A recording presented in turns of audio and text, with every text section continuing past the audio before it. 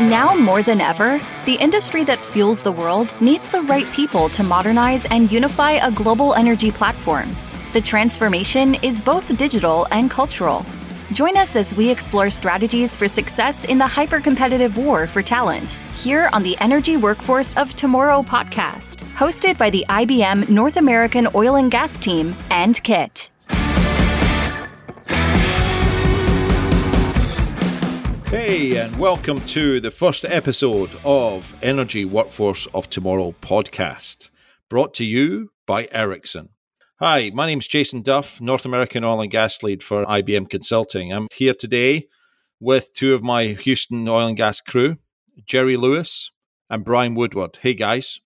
Hey, Jace. Great to be here with you. Brian, great to be here with you. Should we just do quick intros about ourselves? Please, let's go. Audience. I guess I'll go first. My name's Jerry. I am a digital transformation, customer experience, enterprise agility, digital guy, focused on retail consumer experience and how to bring those things into the oil and gas industry. And I've been with IBM 7 years. I've been doing this digital thing for about 25 years. So great to be here. Brian, how about you? He's the smartest guy, by the way, Brian, on this podcast as well, isn't he? Let's just put that out there. I think we took half the session with Jerry's intro. So I'm just going to say this is Brian Woodward. I've been working in and around the oil and gas industry from a technology perspective for the last 21, 22 years. And it's been a great privilege, but boy, have we seen some changes, right? And I think the industry, I've grown up around the industry in my career, and I think we're seeing more change in the industry today than we've ever seen, right? And I think the craziness we went through in the last 2 or 3 years has certainly been a huge catalyst to accelerating that change. So I'm just super excited to be part of this podcast and talk about those things. For the record, Brian, that was 27 seconds longer than my intro. So nice work. Still wasn't as good as Jerry's, though, Brian. Sorry, dude. It wasn't. But Brian, you're the best looking one. So at least you got that going for you. Nobody's ever said that before. So. So, guys, the two things for me, if I kick it off, the two things for me that have really kicked this as something that we're really passionate about and something that the industry has to take real seriousness is really COVID and energy transition, right? I mean, COVID has kicked the living daylights out of us for 2 years. We've started working from home. There's a whole different way of working. There's this new hybrid flex models everyone's talking about. And then we've got the energy transition of the business transforming itself, but how do we retain and attract those staff? Let's go back to, for me, that's the two bigger items. I mean, Brian, would you agree? Is that the big sort of things that have really hit us really, really hard to move this? Yeah, 100%, Jason. I mean, I think we sort of had we've had a little bit of a perfect storm in our industry in the last couple of years, right? I think COVID has really forced the issue around being more digital and enabling, distributed workforces to work and execute their job in remote capacity. And I think that's taught a lot of us in the industry what's possible. But also, everything that's going on around energy transition, I think is also creating a different mindset and a different requirement in the industry for the type of talent and skills, you want to attract. And we talk a lot about, energy transition, but our customers that we work with every day now have to attract the same type of talent that Google and Amazon and others who play, heavy in the technology space need to be successful. So there's quite a big, I think, competition out there for the best resources and finding a way to keep them engaged and finding them a way to want to work for you and finding a way for them to be able to be, the creative, folks that they are, right? Yeah, Brian, those are all really good points. And we see that every day with our clients. And one of the things you said struck me. We came up with all these ways to work remote and we got good at it and technology got better. And now people feel like they can do their job from home. So why should they come into the office? And you have to couple that with the fact that companies like Facebook and Netflix and Google and Apple are making decisions like, hey, you know what? You can do your job from anywhere and we'll adjust your pay maybe, or we'll give you a different kind of treatment if you're going to be remote versus inside, but you can do it wherever you want. So imagine if you're choosing between Facebook and an oil and gas major, and you've got to decide whether you're going to take the job that pays you just as well, but you're with more of a Silicon Valley startup, but you can work from wherever you want, Or you're going to go work for an oil and gas company where you've got to be in the office 3 days a week, despite the fact that you feel like you can do your job from anywhere.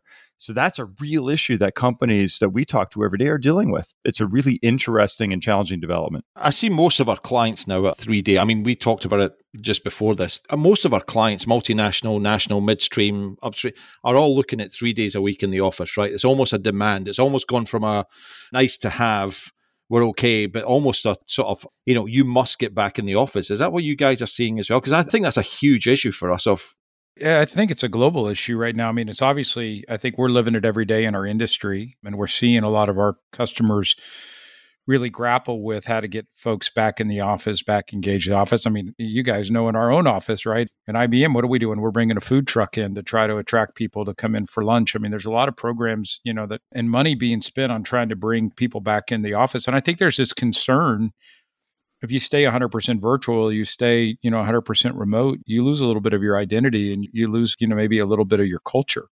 And it is a real tug of war, right? I think around what's the right sort of level, if you will, of stickiness, right? In person, face-to-face contact, but not pushing it too hard that you don't, push out some of your most valued resources because they don't want to work in that manner. Yeah. And they've seen another way to do it, right? It's interesting because just today, I was listening to our CEO, the CEO of IBM, Arvind Krishna, his internal office hours conversation. He was talking and reflecting about how recently, call that the last quarter or so, he's had a lot of face-to-face meetings with senior executives from other firms talking about various issues like CEOs talk about, and they've all been face-to-face.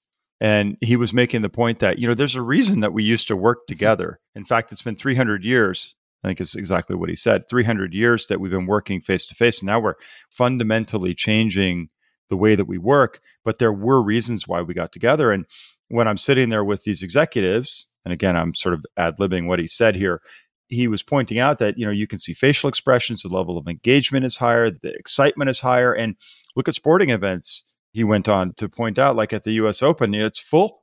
And, without that energy, sports just aren't the same. I mean, you guys remember what it was like watching basketball with no fans or football with no fans. It was really lame. Yeah, kind of remind me of my high school now that I think about it, right? Yeah, you went to high school? You went to high school, Brian? Yeah, he dropped out. Yeah. He got his GED later, though. That's right. Hey, so Jerry, just on this one, though, this isn't new to us, right? There's always been this flex model around of we're all trying to get people back, specifically in this industry.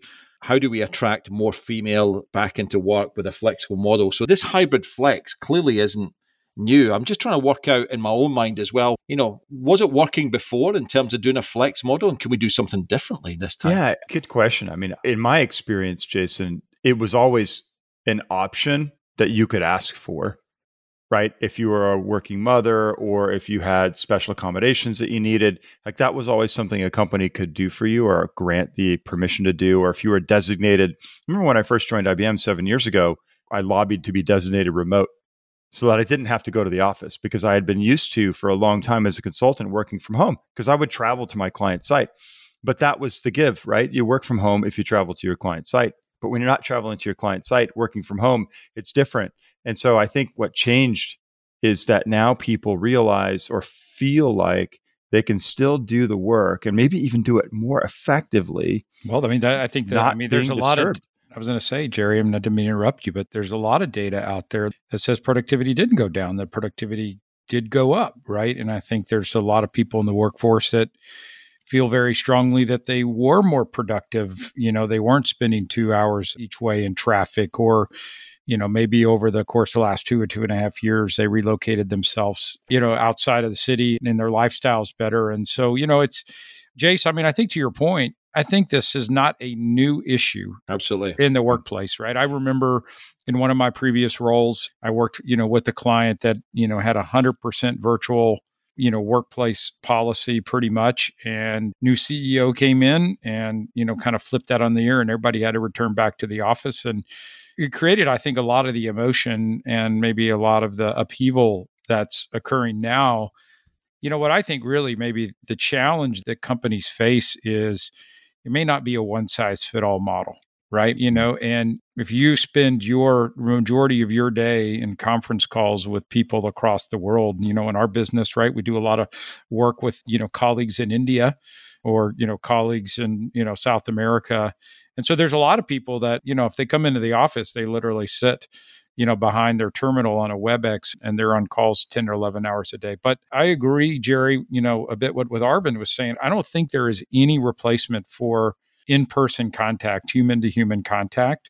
But you got to, I think, strike the balance. And I think maybe where the pushback is coming from is the mandate, right? You must do this. You have to do this versus saying create an environment where people want to seek the human contact when it's relevant, right? Brian, oh, sorry, go on, Jerry. Yeah, sorry, Jace. I'm sure we'll get better at not interrupting each other as we podcast more. That will never happen. We'll keep talking over each other and trashing each other. We're okay. But Brian, you said something else that made me think. When you think about the sustainability agenda of the energy industry and the oil and gas companies that are transitioning, the whole idea that you would force your employees to spend 2 hours in their cars, which is generating greenhouse gas emissions, would fly in the face of the mission of the company not to generate greenhouse gas.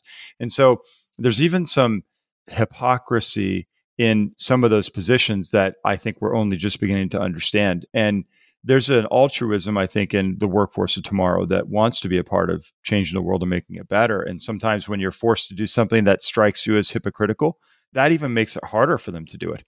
I think this is a great subject, guys, for us to get universities, CXOs. This is what I'm really interested in this podcast, getting real people's input and then trying to share some ideas of what's working and what's not working. I mean, in IBM, what have we done? We said we'd do a couple of podcasts. We've got a monthly get together, at least with some, get the people around the table and do a sort of a who's who in the zoo type of thing. But really be interesting as we go on. I'm really interested in finding out what others are doing. How do we learn from this?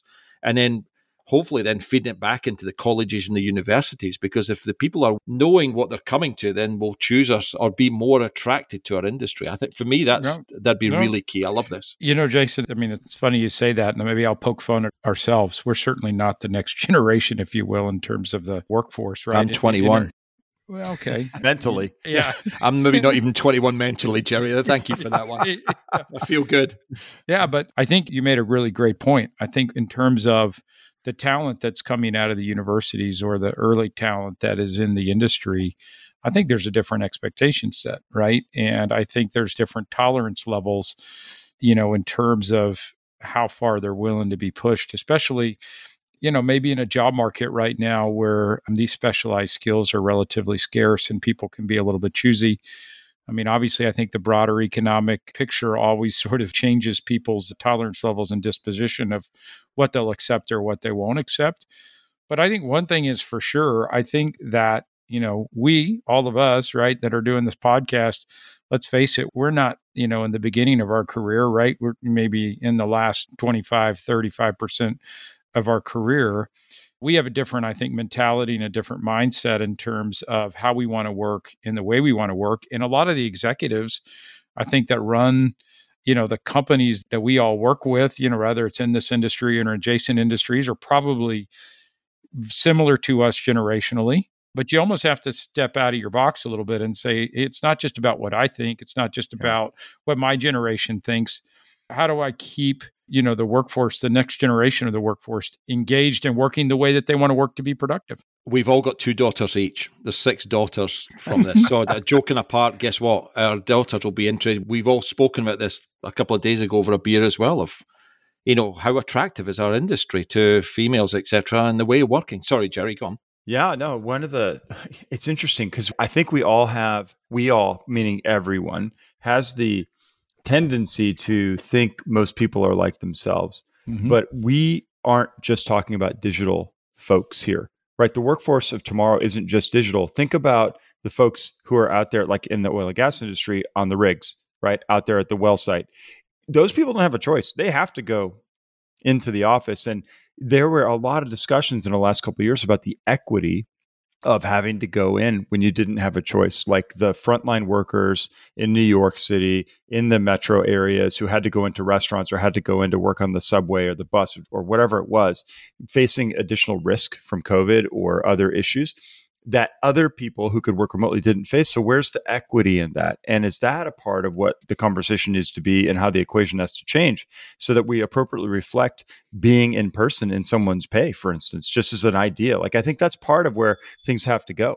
I was talking with a multinational CIO a couple of weeks ago at dinner, and he was at a conference, a resource conference. And next to him was it was Google actually. And there was a whole bunch of young people around the Google sort of HR team looking at it. And the oil and gas, there was very little. So the CIO went and joined the queue, tapped someone on the shoulder and said, "Hey, why not come across here and talk?" And they said, "Hey, you're an oil and gas company. I didn't know you did IT." And I think that's one of the other issues as well. I think we as an industry need to be smarter with our marketing, etc., because I think all this bad press that we've got in the last 2 years has been just taken absolutely crazy, and people are not realizing what we've got and where we're going to go, which, Jerry, goes back to your favorite subject. How do we attract and retain people in this digital age in the energy transition? How do we get the young Jerry, Brian, and Jasons that were probably going to be more interested in joining a distribution, banking, or utility company than oil and gas? For me, that's also the biggest thing about, where do we go in the future? Yeah. A lot of the marketing and branding and statements about sustainability and transition, for me, are geared towards attracting that talent because it's mission oriented. It's something bigger than the company itself. And for me, it's quite tactical in the sense of attracting the kind of talent that they need to attract. And also, if you think about the end-to-end value stream for oil and gas, I mean, it all winds up somewhere in someone's car or as plastic or in some other fashion. And at the end of all those journeys is some digital application. If it's the loyalty app you use when you get your gas, or if it's some other application or website you use to buy products from Amazon or another vendor, at some level, the oil and gas industry is playing a role there. And so how does the oil and gas industry indicate that it's not just about pulling hydrocarbons out of the ground? We do a lot more than that. And you can play a role in a much bigger part of the overall kind of value chain in our economy. And if we're going to transition, be a part of changing the world. Yeah, I think so. And Jerry, I mean, I think that the industry is in the process of rebranding itself and is going to have to continue to rebrand itself. Whether you're talking about getting hydrocarbons out of the ground or you're talking about electrification, the business models that our customers are, operating under, and maybe the challenges they have today, they are becoming more like technology companies, more than anything. And I mean, kind of coming back to what we were, talking about earlier, they almost have to kind of maybe behave or think like Google or Amazon, right? And when we talk about, forcing people into the office, and if you're competing for that talent that's going to go work for those technology companies that give completely flexible working schedules in terms of hours that you work or where you work or how you work, I think we have to be careful in the current, time that we're in, not to knee jerk too fast and go back to the old way, because I really do think it's going to constrain a little bit, the attractiveness of the workforce to this particular market. Yeah. Brian, do you not think we'll see more partnering as well? Because Jerry always makes the point on the digital area to both of you guys that we're not going to have enough people. People won't want to join all the companies. There's a certain amount of work.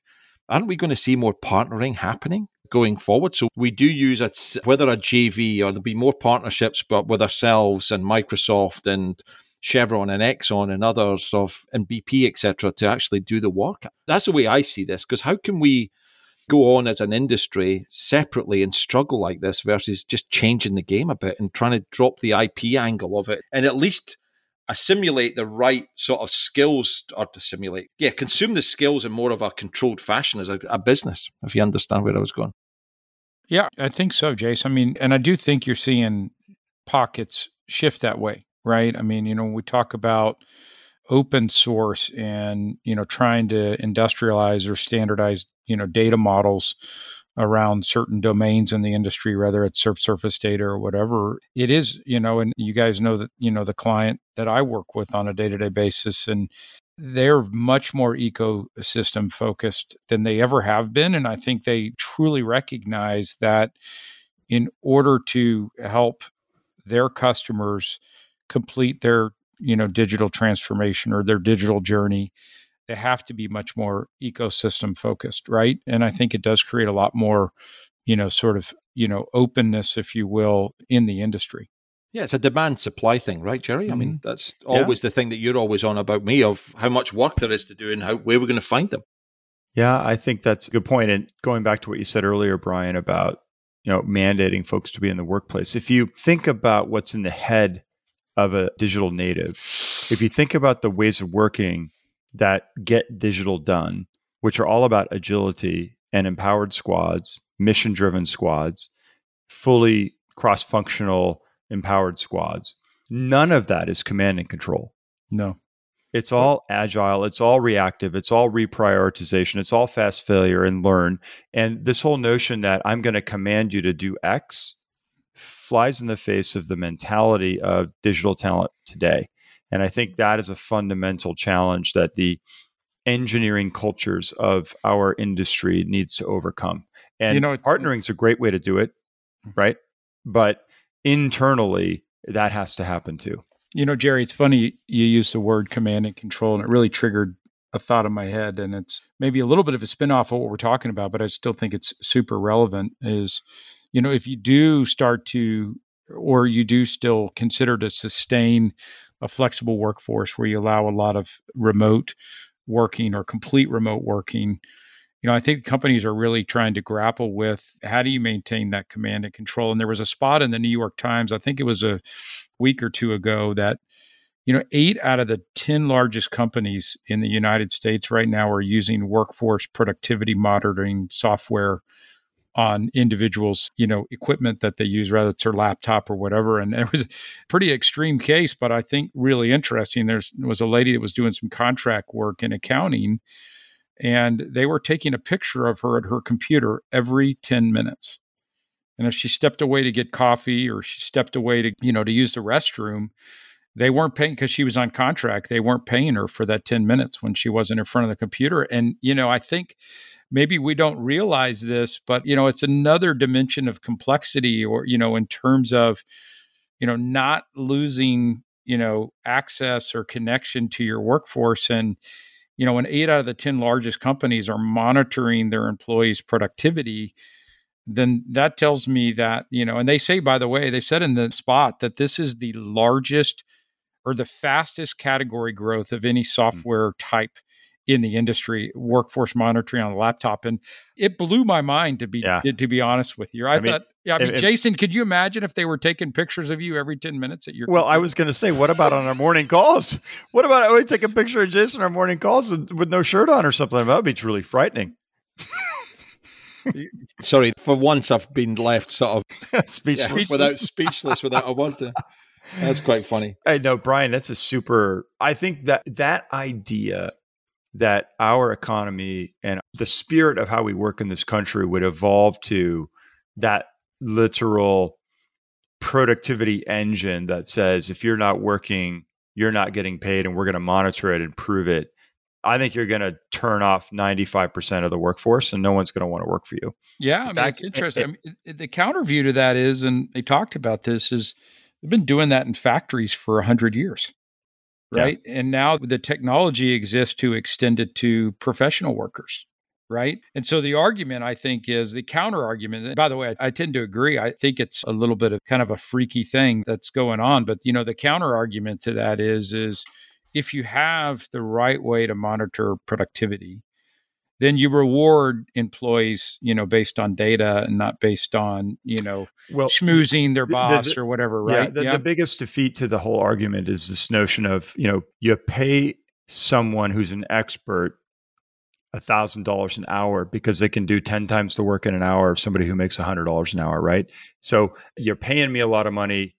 And yeah, I did it in 5 minutes, but that's why you're paying me a lot of money. So this whole idea that for a professional to be monitored and say, hey, you've got to clock 8 hours, one, it flies in the face of, I'm not talking about me, but just one, don't necessarily work a straight 8-hour day, right? So there's no treatment of the fact that I could be on my phone or networking, at dinner or wherever it is, one. But two, how much more productive is every unit of work that I do, every communication I send out, every line of code that I write, is it better than somebody else's? And I think that's part of what gets lost in those very direct measurement models. I've seen people measure keystrokes. I've also seen on the other side, people measuring, when people were working during COVID, measuring the usage of their licenses and trying to prove to the board that there was actually more usage, as go back to, I think, your point, Jerry or Brian, that there was more usage of the applications and people weren't at home. I remember the first week, by the way, we were off in COVID.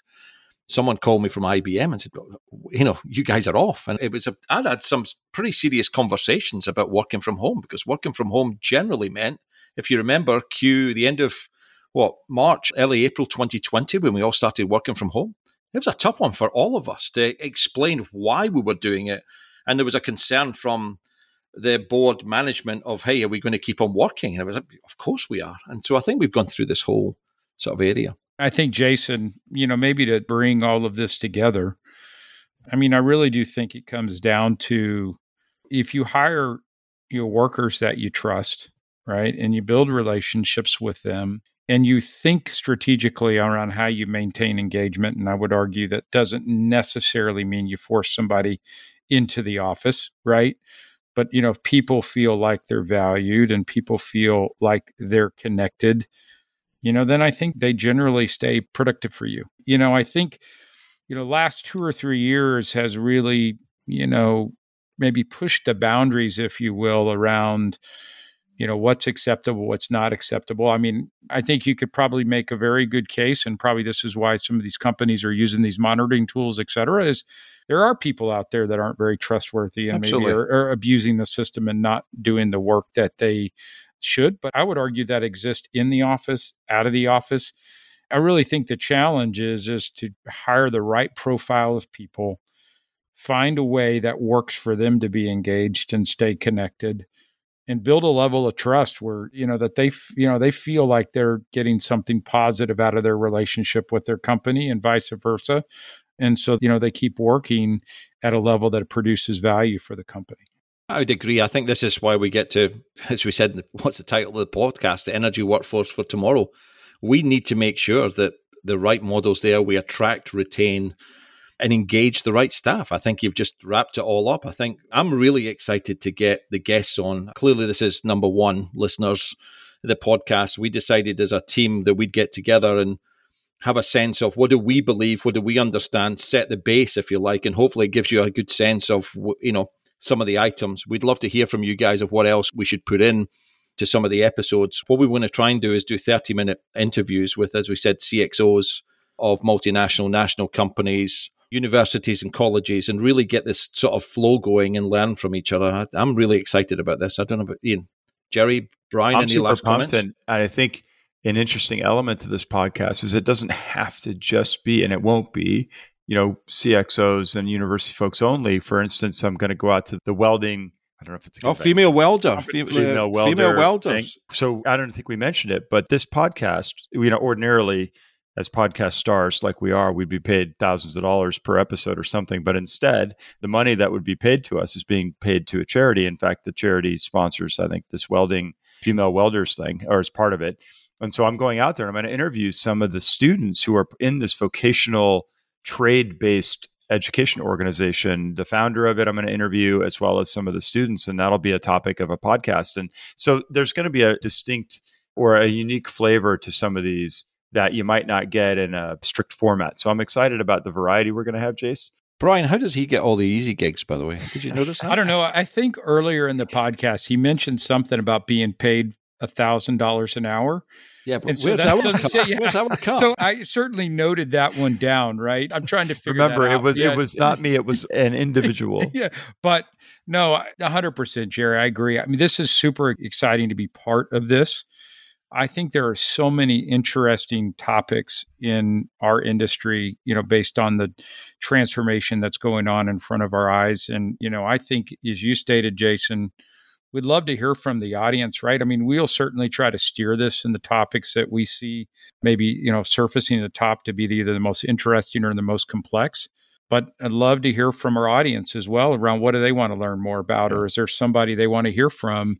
Because, really, I think all we're trying to do, I think, as part of this is to figure out how to curate, the talent that's required to drive this industry in the next 30 or 40 years. Yeah, it helps shift the thinking into a model that's going to drive success for the people that it employs, the industry employs, and for the industry itself, right? Good news. So guys, thank you for joining us, and we look forward to hearing from you and speak to you next time. See you later. Bye, guys. Join us again next week on the Energy Workforce of Tomorrow podcast, a production of the Oil and Gas Global Network. To learn more, go to oggn.com.